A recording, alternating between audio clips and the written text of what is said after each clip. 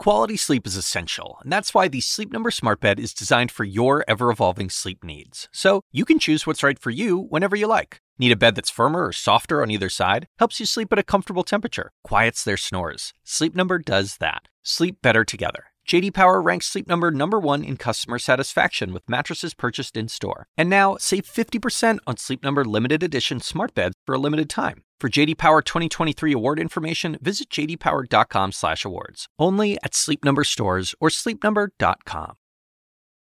A jolt to the Democratic Party. The lead starts right now. An upset in Virginia and an unexpectedly close race for New Jersey governor that's now neck and neck. What it all means for the parties and the midterms. And any moment, we're going to hear from President Biden speaking about the moment so many have been waiting for. Kids as young as 5 now getting their COVID shots. Plus, was it sabotage? The stunning allegation today about that deadly shooting on a movie set. Hello and welcome to The Lead. I'm Pamela Brown in for Jake Tapper, and we are keeping an eye out for the president right now. He's going to be speaking any moment on vaccines for children. Of course, we will bring that to you live as soon as that happens. But first, we begin this hour with our politics lead and a kick in the donkey for Democrats. The New Jersey governor's race still too close to call. Democratic incumbent Phil Murphy holding a slim majority over Republican Jack Ciattarelli with 86% of the votes counted. Republican Glenn Youngkin sailing to victory in the Virginia governor's race. Youngkin's win proves that a Republican can embrace Donald Trump's voters but hold Trump himself at arm's length. Former Governor Terry McAuliffe's loss is a huge blow for Democrats and a warning sign for next year's midterms. As CNN's Arlette Saenz reports, Democrats are eager to assign blame. Republicans riding high after election night. All righty, Virginia, we won this thing! With Virginia electing GOP businessman Glenn Youngkin as governor, just 1 year after the Commonwealth helped send Joe Biden to the White House with a 10-point win. So on day one, we're going to work. Democrat Terry McAuliffe, who unsuccessfully made Donald Trump his main campaign target, conceding this morning, saying, "While last night we came up short, I am proud that we spent this campaign fighting for the values we so deeply believe in." Some Democrats chalking up the loss to inaction on the president's agenda. What went wrong last night? Failure to deliver. Our inability to come together and get a result hurt him. Voters also putting Democrats on notice in New Jersey, where Biden won by 16 points, but now featuring a governor's race that's too close to call. We're all sorry that tonight could not yet be the celebration we wanted it to be. The Republican drumbeat sounding new alarms for President Biden, who returned from a trip abroad overnight to a new political landscape. In Virginia, the majority of voters disapproved of the president's performance. The independent and suburban voters who fueled Biden's 2020 win swung back to the GOP, which also expanded support in rural areas won by Trump. Friends, this is where our government will go. We will go to the people, for the people. It will be of the people. The economy was at the top of Virginians' minds, followed by education, with Republicans tapping into parents' frustrations over schooling, from masks to what their children are taught. He touched a nerve, and I think those of us on the Democratic side need to sit back and think about how we address that. Throughout the race, Youngkin kept Trump at arm's length, focusing instead on local issues, offering an early blueprint for Republicans heading into 2022. It could be one of the biggest election losses for Democrats. In other parts of the country, centrist Democrats showing signs of strength, with Eric Adams elected mayor of New York City, and Minneapolis rejecting a ballot measure to replace the police department with a Department of Public Safety. And history also made, with women of color elected for the first time as Virginia's lieutenant governor and Boston's next mayor. After last night's results, Republicans are expanding their target list of Democratic races from 57 to 70 House districts that they are hoping to flip from blue to red in 2022. Meanwhile, Democrats are absorbing the lessons learned from this campaign as they are facing an uphill climb to defend their majorities next year. Pamela? Arlette Saenz, thank you so much. Let's discuss with our panel, and we do want to let our viewers know that we're expecting to hear from President Biden any moment now. But I'm going to kick it off to you, Scott, because you're the one who hasn't slept in like 24 hours or so. So you probably have one of the most interesting answers, I'm sure. Look, Youngkin seemed to rewrite a playbook for how Republicans should run now in the post-Trump era. Do you think that can be replicated across the country? Well, I think the tactic you use in any individual campaign is based on the circumstances of that campaign and the jurisdiction. This was Virginia governor's race. It's basically a blue state these days. And so he had to do what was required, which was build the Republican coalition that can win in Virginia. That includes running up the score in rural areas, but it also includes trying to find a way for Republicans to, again, have a conversation with suburban voters. And, hey, call me old-fashioned, but it looks like if you write a platform and you put a few issues in there and you talk to people about what they care about, it works. Remember, last year, the Republicans didn't even write a platform. We didn't even try. Glenn Youngkin ran an issues-based campaign. So to me, as much as it is about Trump and all that conversation, there's something to be learned here about picking out a few things. Schools, crime, the economy, and saying, here's what I want to do about it. People responded to that brand of Republicans. President Biden at the podium now. Get my mask here. Today's a great day for American parents and American families and American children. We've taken a giant step forward to further accelerate our path out of this pandemic. After months of rigorous and independent scientific review, the Food and Drug Administration, the FDA, authorized, and the Center for Disease Control and Prevention, the CDC, recommended a COVID-19 vaccine for children ages 5 through 11. For parents all over this country, this is a day of relief and celebration. After almost 18 months of anxious worrying every time your child had a sniffle or started to cough, well, you can now protect them from this horrible virus because that would always worry you that was coming along. 28 million more young Americans are now eligible for the protection of a vaccine. And my administration is ready. We're ready from day one, today, organized and have a plan for this vaccination's launch. As soon as next week, we'll have enough vaccine and enough places, and parents will be able to schedule appointments to get their kids their first shot. And we've already secured enough vaccine supply for every single child in America ages 5 through 11. And weeks ago, we asked states and pharmacies to put together their detailed plan to start placing their orders for these specially formulated vaccines for young children. We started packing and shipping these orders last week as soon as the FDA authorized the vaccine. We've already sent millions of doses, millions of doses, and millions more to come by next week. These doses will be available at approximately, I beg your pardon, I swallowed wrong. Will be available at approximately 20,000 locations around the country. These include places that parents know and trust, their local pharmacies, their pediatricians, family doctors, and children's hospitals. Many of the vaccine sites will offer times on nights and weekends so parents can take their children to get vaccinated after work and after school. We've also been working with governors, mayors, and local school leaders to bring vaccines to schools. As of today, more than 6,000 school clinics have already been planned in school districts around the country. These efforts will also ensure equity that is the center of our children's vaccination program as it has been the vaccination program for adults. We're making vaccines available at hundreds of community health centers, rural health clinics, and thousands of pharmacies and schools in our hardest hit communities. And we're sending out mobile units to reach where the people are. The bottom line is we've been planning and preparing for months to vaccinate our children.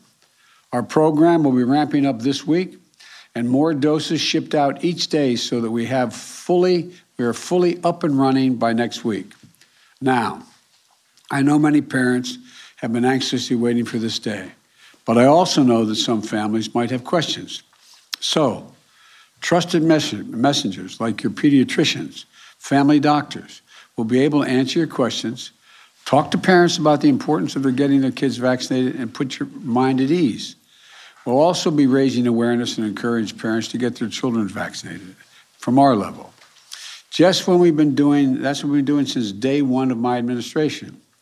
And we're going to do everything we can to make these vaccines easily available and raise awareness of the importance of getting vaccinated. So parents of children ages 5 and older, please get them vaccinated. Because here's the deal. Children make up 1/4 of the cases in this country. And while rare, children can get very sick from COVID-19. And some can end up hospitalized. But they don't have to. This vaccine is safe and effective. So get your children vaccinated to protect themselves, to protect others, and to stop the spread, and to help us beat this pandemic. Today, I also want to speak to America's seniors. While everyone is at risk of getting COVID-19, the evidence is overwhelming that older Americans are still by far the most vulnerable to getting the sickest. And boosters add an important layer of protection. Booster shots are free and effective, and every senior should get one. It's important. Seniors are eligible to get your booster shot 6 months after you've been fully vaccinated. So 6 months.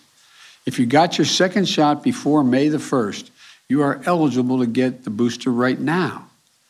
And I've made it clear we have ample supply of boosters. And thanks to our planning and preparation, our booster program is off to a very strong start. Over 20 million Americans have now received a booster. In fact, in just 6 weeks, we've already gotten boosters to about half the eligible seniors who received the Pfizer vaccine. Nearly half of the eligible seniors in just 6 weeks. It took nearly 11 weeks to get half of all seniors their first shot when that program was launched back in December of 2020, just during the prior administration. So this is a strong pace. To our seniors, if you're eligible, get your booster now. I'll conclude with this. Vaccines for children ages 5 to 11 and boosters provide additional protection for seniors and others are 2 major steps forward that are going to accelerate our path out of this pandemic. And this brings me to where we are and where we're going to go from here.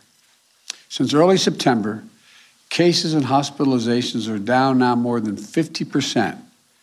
And over the past 2 weeks, cases and hospitalizations are falling in approximately 40 states. A year ago, we had no vaccines. Just this week, we hit an important milestone. 80% of adults have at least one shot. That's 4 out of every 5 adults. And for our seniors, over 95% have gotten at least one shot. Overall, 193 million Americans are fully vaccinated, up from just 2 million the day I was sworn in. Over 20 million have enhanced protections from boosters. And we're now down from 100 to about 60 million unvaccinated Americans, 12 years and older. And I'm proud to say Black and brown adults and Native Americans have gotten vaccinated at the same rate as white adults. And one more thing. Our vaccination program is not only helping us save lives and beat the pandemic, it's helping our economic recovery and helping us grow. In the 3 months before I came to office, the economy was stagnant, creating only 60,000 jobs a month. Since I've taken office, it's now averaging 600,000 new jobs every month. That's the average. And one more thing, vaccinating our children will help us keep our schools open, keep our kids in the classroom, learning, socializing with their classmates and teachers. I think every reporter in this room who has a child understands the difference of a child going to school and having to learn from home. It matters. It matters in terms of their not just physical health and mental health. You know, during this pandemic, we've seen just how important being in school is for families and for our country. A year ago, we were headed into a Thanksgiving where public health experts were advising against traveling or gathering with family and friends. Last Thanksgiving, for the first time, just 4 of us, my wife and I, our daughter, and my son-in-law. Later this month, our tables and our hearts are going to be filled thanks to the vaccines. We've made incredible progress over these past 9 months, but we have to keep going. The pandemic is not yet behind us, but we're getting there. So please do your part. If you know someone who's not vaccinated, encourage them to get vaccinated. And folks who haven't gotten vaccinated yet, please get vaccinated. It's easy, it's accessible, and it's free. Get vaccinated. You can do this. God bless you all, and I'll take a few questions. Mr. President, I'll start all the way at the end. Thank you, Mr. President. Appreciate it. Well, you're not all the way at the end, but that's okay. You're up. As leader of the Democratic Party, how much responsibility do you take for the dismal results in Virginia and beyond last night? Well, look, yesterday reminded me of that one of the sacred rights we have is to be able to go out and cast our votes. And remember that we all have an obligation to accept the legitimacy of these elections. I was talking to Terry to congratulate him today. He got 600,000 more votes than any Democrat ever has gotten. We brought out every Democrat about there was, more votes than ever has been cast for a Democratic incumbent. I'm not incumbent, a Democrat running for governor. And no governor in Virginia has ever won when he's of the same or he or she's the same party as the sitting president. What I do know is, that people want us to get things done. They want us to get things done. And that's why I'm continuing to push very hard for the Democratic Party to move along and pass my infrastructure bill and my Build Back Better bill. I think if we, think about what we're talking about here. People are upset and uncertain about a lot of things, from COVID to school to jobs to a whole range of things, and the cost of a gallon of gasoline. And so if I'm able to sign into law my Build Back Better initiative, I'm in a position where you're going to see a lot of those things ameliorated quickly and swiftly. So that has to be done. Mr. President, given what you said, do you take some responsibility, and do you think that Terry McAuliffe would have won if your agenda had passed before Election Day? Well, I think we should have passed before Election Day, but I'm not sure that I would be able to have changed the number of very conservative folks who turned out in the red districts who were Trump voters, but maybe. You won the state by 10 points, Mr. President. No, I know we did, but I was running against Donald Trump. Thank you, Mr. President. What should Democrats possibly do differently to avoid similar losses in November, especially as Republicans are now successfully running on culture war issues and false claims about critical race theory? Well, I think we should produce for the American people. Look, one of the things that is important to understand, if they pass my legislation, we're going to be able to reduce the price. People are going to see a reduction in the price of the drugs they have to get because Medicare will be able to negotiate and lower the price of drugs. If they pass my legislation, you're going to see that nobody, and some of you who have children in daycare or children in child care, you're paying up to $14,000 a year if you live here. You will never have to pay that much money if you live in Washington or wherever you live, no more than 7% of your income. They're going to see that, they'll get tax breaks, genuine tax breaks. If that's Trump, to tell him I'm busy. Bad joke, but anyway. But the point is that we have to move and make it clear that what we've done is increasing their look. People need a little breathing room. They're overwhelmed, and what happened was, I think we have to just produce results for them to change their standard of living and give them a little more breathing room. My question is, what's your message, though, for Democratic voters, especially black voters, who see Republicans running on race, education, lying about critical race theory, and they're worried that Democrats don't have an effective way to push back on that? Well, I think that the whole answer is just to speak the truth, lay out where we are. Look, I'm convinced that if you look at everything from my view on criminal justice system, to my view on equal opportunity, to my view on economic issues, and all the things I have and what I've been pushing in legislation, each of the elements are overwhelmingly popular. We have to speak to them, though. We have to speak to them and explain them. Look, I just think people are at a point, and it's understandable, where there's a whole lot of confusion. Everything from, are you going to ever get COVID under control, to, are my kids going to be in school? Are they going to be able to stay in school? To whether or not I'm going to get a tax break that allows me to be able to pay for the needs of my kids and my family. And they're all things that I'm running on, that we'll run on, and I think we'll do fine. Mr. President, This ought to be good. I think so too. About the way forward, Mr. President, as you were leaving for your overseas trip, there were reports that were surfacing that your administration is planning to pay illegal immigrants who are separated from their families at the border up to $450,000 each, possibly $1 million per family. Do you think that that might incentivize more people to come over illegally? If you guys keep sending that garbage out, yeah, but it's not true. So this is a garbage report? Yeah. Okay. So $450,000 per person. Is that what you're saying? That was separated from a family member at the border under the last administration. That's not going to happen. Okay, and then just a follow-up, because you mentioned Trump a couple times. When you went to try to help Terry McAuliffe a couple weeks ago before you left, you mentioned Trump 24 times. Do you still think that voters really want to hear you talking about Trump more than the issues affecting them every day? Well, the reason I mentioned Trump, if I didn't count the times, is because the issues he supports are affecting their lives every day, and they're a negative impact on their lives, in my view. Thank you all very much.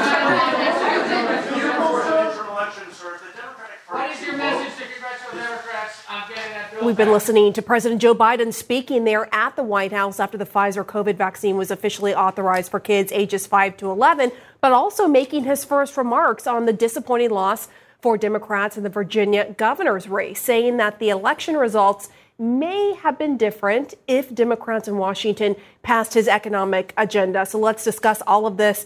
Ryan, Liza, to you, it was really interesting because you've heard Senators Tim Kaine, Senator Warner come out and say pretty bluntly that had Biden's agenda passed, that would have maybe shifted the winds in McAuliffe's favor. You heard there, though, Biden said maybe, but that he didn't know if it could have counteracted those Trump voters. Especially the infrastructure bill, which is more directly involved with the local issues that drove the race. And I thought that was very interesting. He's clearly looking at the exit polls and noticing the huge surge of support among rural voters and working class whites. Two stats. Youngkin did 12 points better than Donald Trump last year among rural voters. Youngkin did 14 points better, got 76% of white working class voters.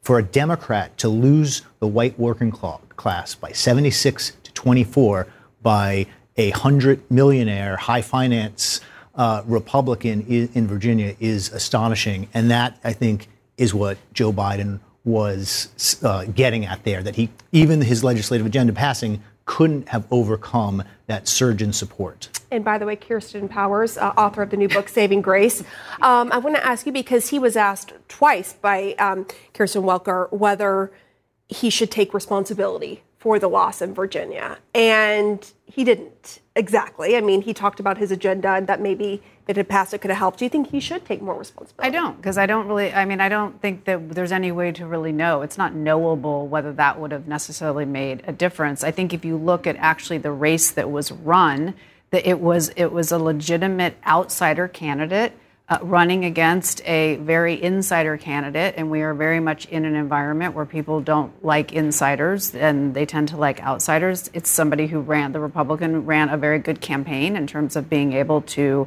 appeal to the suburban voters, but also appeal to the Trump voters. I think that Terry McAuliffe obviously really made a huge mistake when he said what he said about, whether parents should have a say about what happens in schools. You can debate what he meant and whether that was okay, but the point is it's a deadly soundbite for parents. So I think there were a lot of things that were going on in that race. that also aren't going to be that easy to replicate for a lot of other people, as much as a lot of people are feeling that, every other Republican's going to do this. Well, they can try to do it, but a lot of them are on the record, like bear hugging Donald Trump, right? So in this case, it was a slightly different situation. What do you think? Was it a one-off? Or? I mean, this insider-outsider business, it was just a year ago that the ultimate insider of all time of American politics, Joe Biden, won this state by 10 points. It's quite clear to me that there was a persuasion issue here. We did have some enthusiasm in the Republicans, but McAuliffe got 200,000 more votes than Northam got when he won. So obviously some Democrats turned out too. I think Democrats, like Joe Biden, are going to have to wrestle with this. Some people that went to the polls last year and voted for him turned around and voted for Glenn Youngkin. And I've heard Democrats say today, it was all enthusiasm. If they had only passed these bills, then more Democrats would have turned out. Democrats did turn out. And if that's their attitude, they're whistling Dixie past the graveyard. I'm telling you, some women in Northern Virginia who are mad about their schools being closed, the mandates, and being treated like common criminals if they go to a school board meeting were mad about it, and they voted and sent a message. Let's talk about that. I mean, you have Democrats have this big problem brewing in the suburbs. Last night, Youngkin won 53% of suburban voters to McAuliffe's 47%. This flipped from November 2020 when Biden carried suburban voters by 8 points. So the question is, how do Democrats woo those voters back? Well, for one, the outcome from last night, and we're still watching some other races now, but just talking to different Democratic strategists and even officials in the White House, one thing it does expose is also the limitation of putting Trump on the ballot. Right. If you're the Democrats here, and if you're President Biden, when you go to campaign for McAuliffe, focusing on speaking about your predecessor as opposed to speaking about your own agenda, it does show the limitations and how that can really galvanize your base. Speaking to a White House official today about the strategy going forward in terms of trying to galvanize and build support among these different groups we're talking about, you can actually pick a comment right there from the president. He quickly turned from talking about how maybe it would not have built enough support even if his agenda did pass, to quickly turning to the progress made on negotiating prescription drug prices as well, and touting those efforts that have been made. Speaking to an official in the White House today, they have said that, look, that is a strategy going forward, that we're going to try to do one of those bipartisan issues that they think can appeal to people from various demographics. So you may see that as well going forward. But I'm just curious because, I have a hard time keeping up with what's in, what's out. And I just wonder if that whiplash, the everyday, the changes, just today Pelosi said the paid leave is back in the bill. Just that back and forth whiplash is hurting Democrats. But I think if you listen to what Scott just said, people are upset about schools and all these other things. What does that have to do with what the Democrats are doing, in Congress? I just don't think that is. I think that people were much more upset about what Terry McAuliffe said about parents than they were about negotiations in D.C. over a package that, I'm sorry, it takes time to actually negotiate something. So would it, in a perfect world, be better if the Democrats had done something? Yes. Would it necessarily mean that this race would have turned out differently? I don't think so. And honestly, even if Terry McAuliffe had won, it wouldn't mean that the Democrats aren't in trouble, looking down the road in the midterm elections. I do think Biden being more popular would have helped the Democrats in Virginia. Yes. Right? Biden's popularity, according to the exit polls, was 45%. Right? That's 54% disapproval, his job rating. Donald Trump, the question was asked a little bit differently. It was his favorability rating, essentially the same, a little bit lower. It was a 42% favorability, but a 54% unfavorability. So Biden and Trump were about as unpopular in Virginia, right? Right, but what are they unpopular? But the point is, what are they unpopular about? So is it about negotiating, or is it about the country is a disaster because of the coronavirus and businesses have closed and kids can't go to school and all these other things? Is it or is it about the fact that Democrats haven't reached a deal yet? That's I think it's about saying. A mismatch between what Biden is focused on in Washington and what you were talking about in this reconciliation bill, which is very complicated and has a lot of long-term priorities in it, and what people who voted yesterday were thinking about as they went to polls, which is inflation, education, the economy. So it's not about Democrats arguing over a bill. I just don't think that. But if you take a step back, what it does, I think, do is shine a spotlight on progressives and whether they actually represent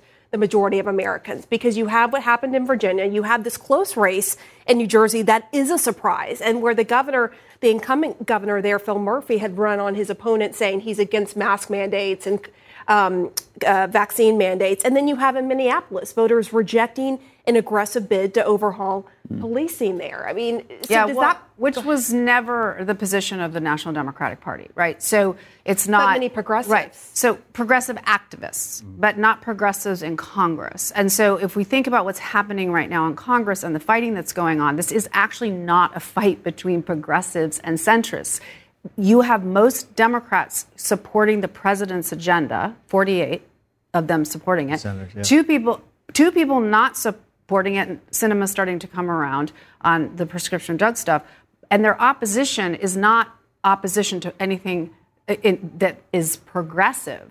They're mainstream positions. It's like it's opposition to the price tag, right? No, it's not. Actually, Sinema's complaint has been about she doesn't want to lower prescription drug prices. But Manchin's complaint has been maybe we've already spent too much. Yeah, in his case, that's true, but that's not. Are you telling me all those 48 senators are progressive, are having like overly progressive positions? What's in that bill is mainstream. It is not. It is Joe Biden's agenda, and Joe Biden by no measure is considered like some far left person. He didn't run as one. So and what's being opposed is and frankly, you know, the main thing Manchin has been opposing has really been more around clean energy because of coal. I mean, and what Sinema has been opposing has not been based on opposing it because it's too progressive. She's opposing things that everyone in her state supports. I mean, she's opposing lowering prescription drug prices, which she's coming around on. She's opposing raising taxes on wealthy people. These are just mainstream issues. Quick final thought to you, Scott. I think that Joe Biden was very unpopular in Virginia. The New Jersey race, if you want to look for, was this a referendum on how well Biden doing? No one was paying attention to New Jersey. There's no reason for Democrats to be in a dead heat race there. People went to the polls and sent a message. You can't change Washington by changing the governor of New Jersey, but you can send a message that this country, this state, this party, whatever's off the rails. There's a leadership vacuum, I think, in the Democratic Party, and we found out how deadly that can be in elections last night. All right. Thank you all so much for that. We have a lot to discuss, and we're going to go to Congressman Pocan, who I believe is standing by ready to talk to us. He is a member of the Progressive Caucus, and he is on the Appropriations Committee. Nice to see you, Congressman. You were just in a meeting with Speaker Pelosi and Democrats about the president's agenda. What was her message? Well, I think, we want to get this done. We've been negotiating, as you know, for a number of weeks. We're down to just a few issues. But what we want to do is pass these two bills that build back better agenda of the president's. And that's what the American people are going to benefit from. 40 million American families get a tax cut, lowering costs from everything from child care to prescription drugs, creating jobs, many of which tackle climate change, $550 billion towards affecting climate change. And it's paid for, as you're all just talking about, largely by the wealthy and those corporations that have not paid taxes for a long time. So it's a popular agenda that the American people will actually benefit from. That's what we need to deliver. And she just wanted to make sure that we're able to get it done. You said they're down to just a few issues. If you could just help us understand what that is, what she said, and what the timeline is right now. Yeah, a timeline isn't exactly clear, other than Rules is going to be meeting now to start a hearing. It could be a vote as early as tomorrow. So I think that's something we're looking for, depending on how long Rules goes. But, we know that as the people that you just had on the panel were talking about, this isn't a fight within the Democratic Party. I mean, 48 senators and over 200 members of the House are all ready to go on this. We've got a couple senators that we've been trying to get forward on a couple issues. And when we get this done, and we will get this done, this is going to be a really big transformative change for many American families. When I look at what we're doing, it's probably as big as anything Congress has done since the 40s or 50s. Well, I got to push back a little bit because progressives have been holding up the infrastructure bill and all of this during these talks because they want the two tracks. And you've heard Democrats pinning some of the blame on progressives for doing that. Senator Mark Warner comes to mind. He was pretty blunt in pinning the blame on progressives. Let's listen to what he told Armani Raju.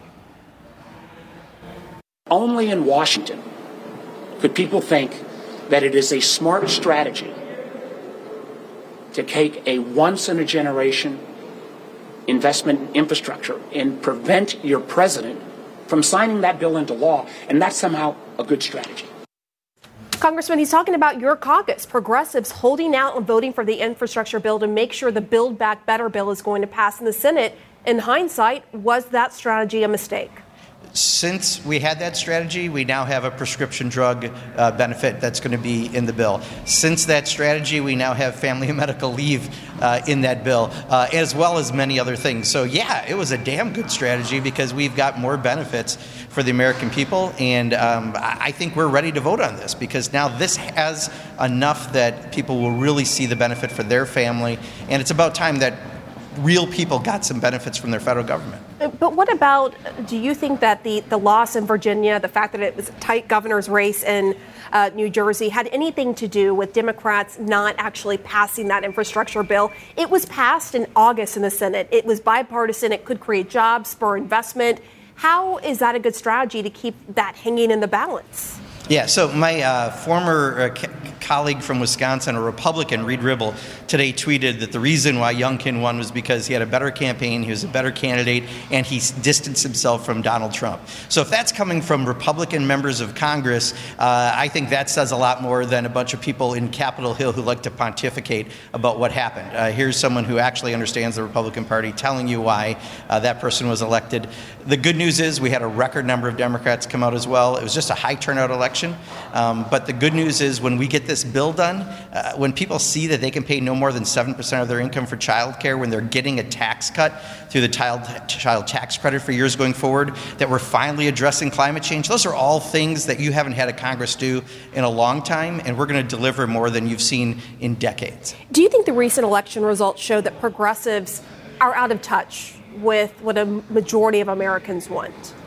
Yeah, well, I think I just said, just since last week what we did, people support family and medical leave. That wouldn't have happened had it not been for progressives. People support reduced prescription drug prices. We just got that in because of what progressives did. So, I think there's a lot of Washington rhetoric because there's a lot of special interests in this town who like to tell people what to think. The bottom line is when people have family and medical leave and pay less for prescription drugs, we now know where it came from. So to be clear, you don't believe that progressives, Democrats are out of touch with what a majority of Americans want, with voters on the ground and what they want and what they care about the most. Yeah, those two issues I just mentioned are wildly popular. But the infrastructure bill could have, some of the pain they're feeling, like pain at the pump, at the grocery store and so forth, jobs, the infrastructure bill could have addressed that. Actually, Build Back Better addresses it more. And in fact, we've got 17 Nobel-winning economists who've said that when we pass both of these bills, you'll actually have deflation. Not deflation, but you won't have the inflationary aspects we're having right now. So the good news is these bills will have that impact we're looking for. Right now, face it, I'm a small business owner for 34 years. We've got supply shortages. We've got all sorts of things because the whole world is coming out of COVID right now. And that's bringing some prices up. And no question, that impacted how people looked at the election, but that isn't the impact of what we're doing. We're going to actually fix the economy and help American people at the same time, and inflation will not be negatively impacted by what we're doing. So I think we're going to, if we have this conversation 6 months to 9 months from now, you're going to see exactly what I was saying. It's exactly what the Nobel economists also predicted. We will be checking back in then. I want to look ahead to the midterms. What lessons can be learned, in your view, from the Virginia race? What should Democrats take away from this? Youngkin did flip the script when it came to education and parents' rights, but cultural issues also played a major role in the election. How do Democrats need to approach cultural issues? Well, I think, first of all, the most important thing is people want us to deliver. I sat through and watched a focus group about 6 months ago, and it was people who don't always vote, but when they do, they vote Democratic. And their number one thing is they wanted Democrats with majorities to get something done. We're about to do that with the two bills in the Build Back Better agenda. But you didn't get it done before the Virginia race because progressives were holding up the infrastructure bill. Reporters, so I'm a journalism major. The only people who ask me when we're going to pass the bill are reporters. Back home, what people ask is what is in the bill. But the infrastructure bill could have actually it was passed in August. It's been, 4 months? So that could have actually created Democrats could have said they passed something, they had to win. And you're saying that's exactly what voters want. They want to see that Congress is working, that things are passing. none of those jobs would have been created yet because it would have been a matter of a couple weeks. You guys are all an anxious sort. I understand. Right, but you're saying that you can run on a message of, if you'll let me finish, I'll be glad to. Go ahead. Yeah, it's a lot easier if I'm allowed to talk too. I have been giving you plenty of time to talk. Go ahead, Congressman. Yeah, no problem. What I'm saying is when you have these two bills done, people will see what we've all delivered. The child care. The fact you're not paying more than 7% of your child care will save families $5,000 or $10,000 each who have a single child in health care. The fact that they're paying less for prescription drugs. The fact that we're finally addressing climate change and creating jobs to actually address that. That's what people will really see. But you needed to get both bills done to get that done. And as I mentioned, just in the last week, since we didn't vote on the infrastructure bill, we now have paid and family medical leave for 4 weeks in the bill and a prescription drug benefit. But you know the Senate isn't. And people will feel that. Joe Manchin has already said he is not going to go for that. And you know that, right? I mean, do you actually think it's going to pass through the Senate with the 4 weeks of paid family leave? I think that what Nancy Pelosi was basically saying is we also have a say. Joe Manchin doesn't get to be the president. The president's the president. And the House of Representatives, Nancy, number 3 in line, she thinks it's extremely important, as do I. We have family medical leave. We now have that in a bill that we're going to put forward.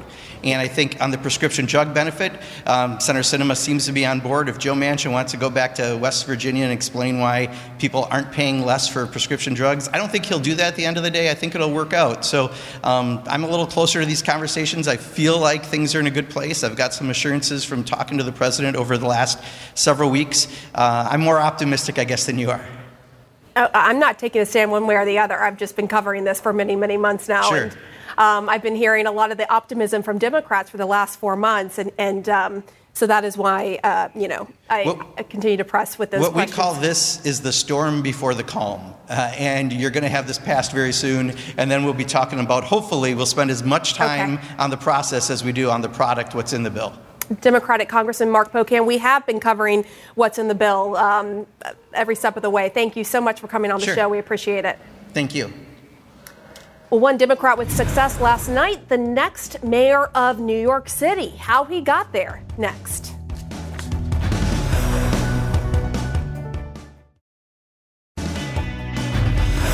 In our politics lead, he is the second black man in history to lead the nation's largest city. Retired police captain Eric Adams has been elected as the next mayor of New York City. Adams promising on CNN earlier today that he will get things done, but in his own way. CNN's Gloria Borger recently spent time with Adams in Queens, New York, where he says it all started. For Eric Adams, it's been a long and deliberate trek from his childhood home in blue-collar Queens to Gracie Mansion. Right here was Miss Brown. I used to run her papers and her errands. Not anymore. How long have you wanted to be mayor? Is this the job you always dreamed of? Not always dreamed of, but it happened 24 years ago.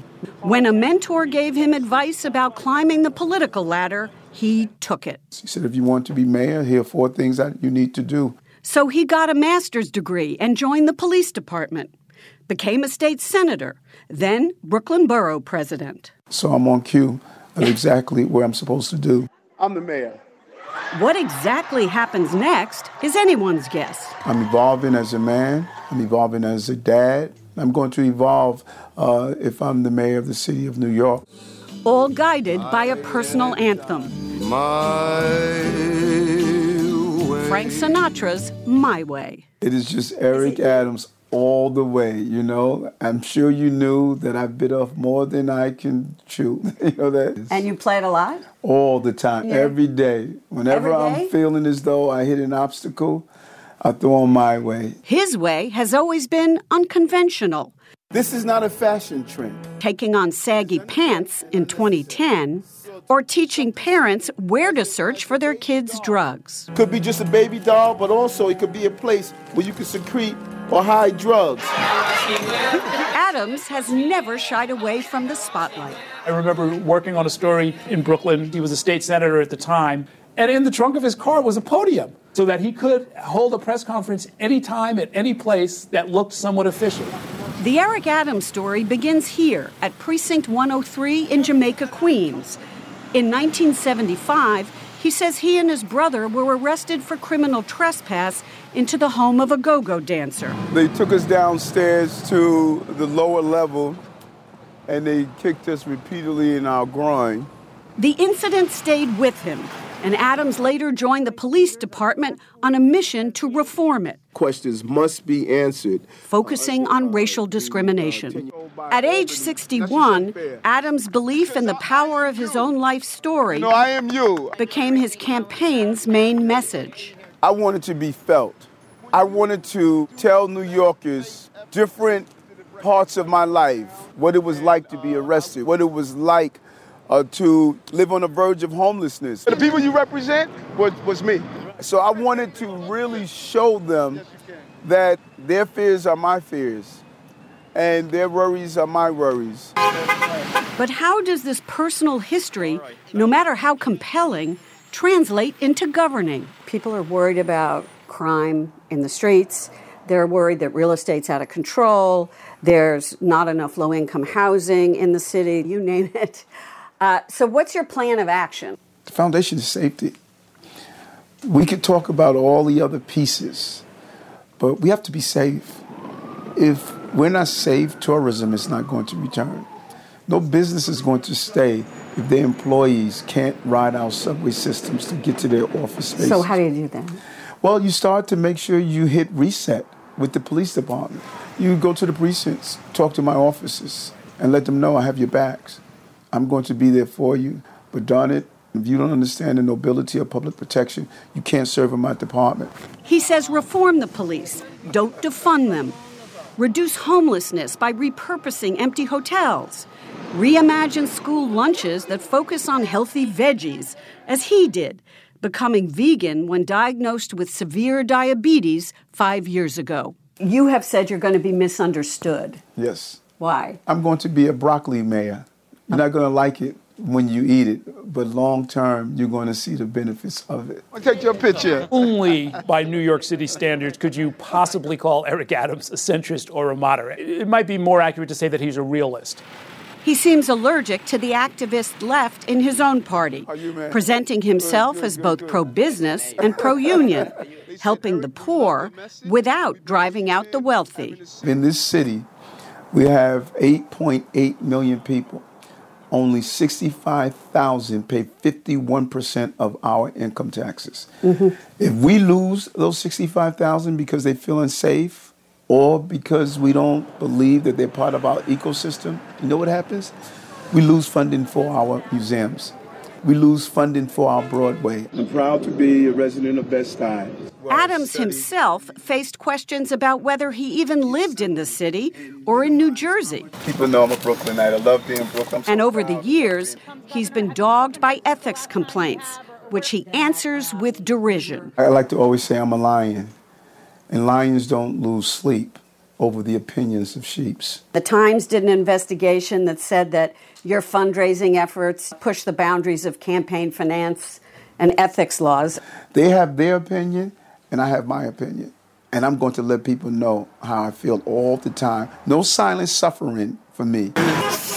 Adams glides easily between New York's boroughs, the wealth of the nearby Hamptons, and the nightlife in the city that never sleeps, to the joy of photographers and his opponents. Eric Adams is with the elites in the suites, the TikTok girls, trying to sort of live up to the Kardashians at Club Zero Bond. Come on, Eric. Come back to the streets and the subways. I am the American dream. Back on the street where he grew up, as he thinks about running the city, he also thinks of his mom, who worried about him as he struggled with undiagnosed dyslexia. Just always said, I just pray for you. At all of my children, I just pray the hardest for you.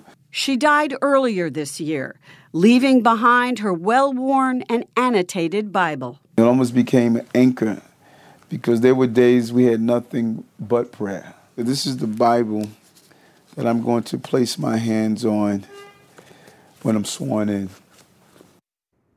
Now, Adams becomes mayor after beating a slew of more progressive Democrats in the New York primary.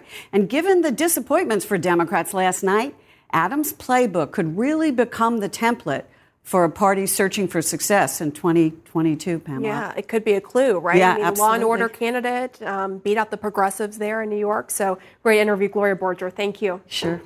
More claims of an unsafe set on the movie Rust, as the armorer's attorney suggests that the bullet may have been an attempt at sabotage by disgruntled crew.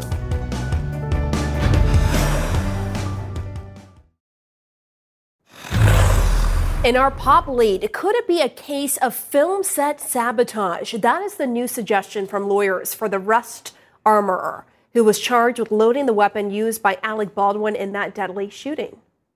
There was a box of dummy rounds, and the box is labeled dummy. Hannah did take from that box, which she, by all accounts, should have been able to rely on. We're assuming somebody put the live round in that box, which if you think about that, the person who put the live round in the box of dummy rounds had to have the purpose of sabotaging this set. Let's get straight to CNN's Josh Campbell. So, Josh, let's talk about that. I mean, so this armorer was in charge of, loading the guns and so forth. Sabotage is quite a strong allegation. Have they provided any proof?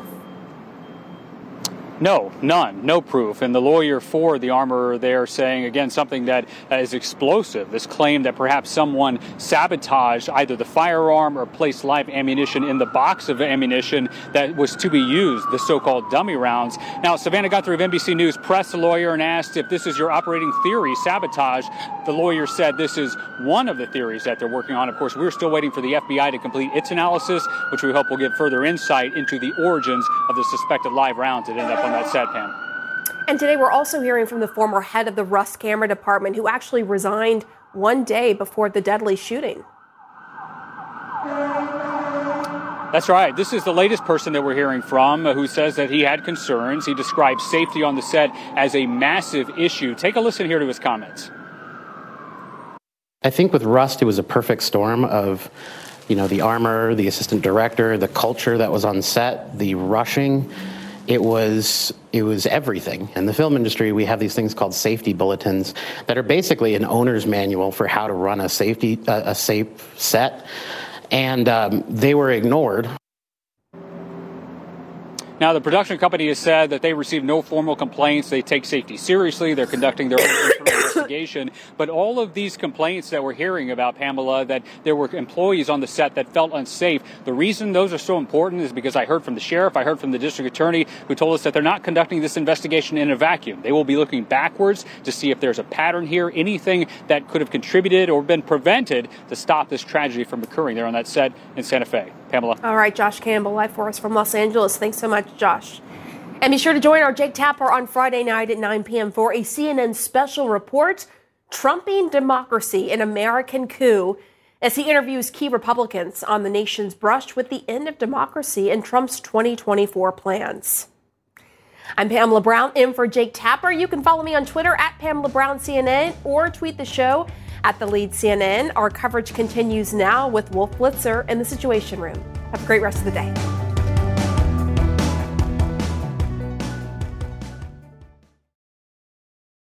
When you work next level. And when you play next level. And when it's time to sleep, Sleep Number smart beds are designed to embrace your uniqueness, providing you with high-quality sleep every night. Sleep next level.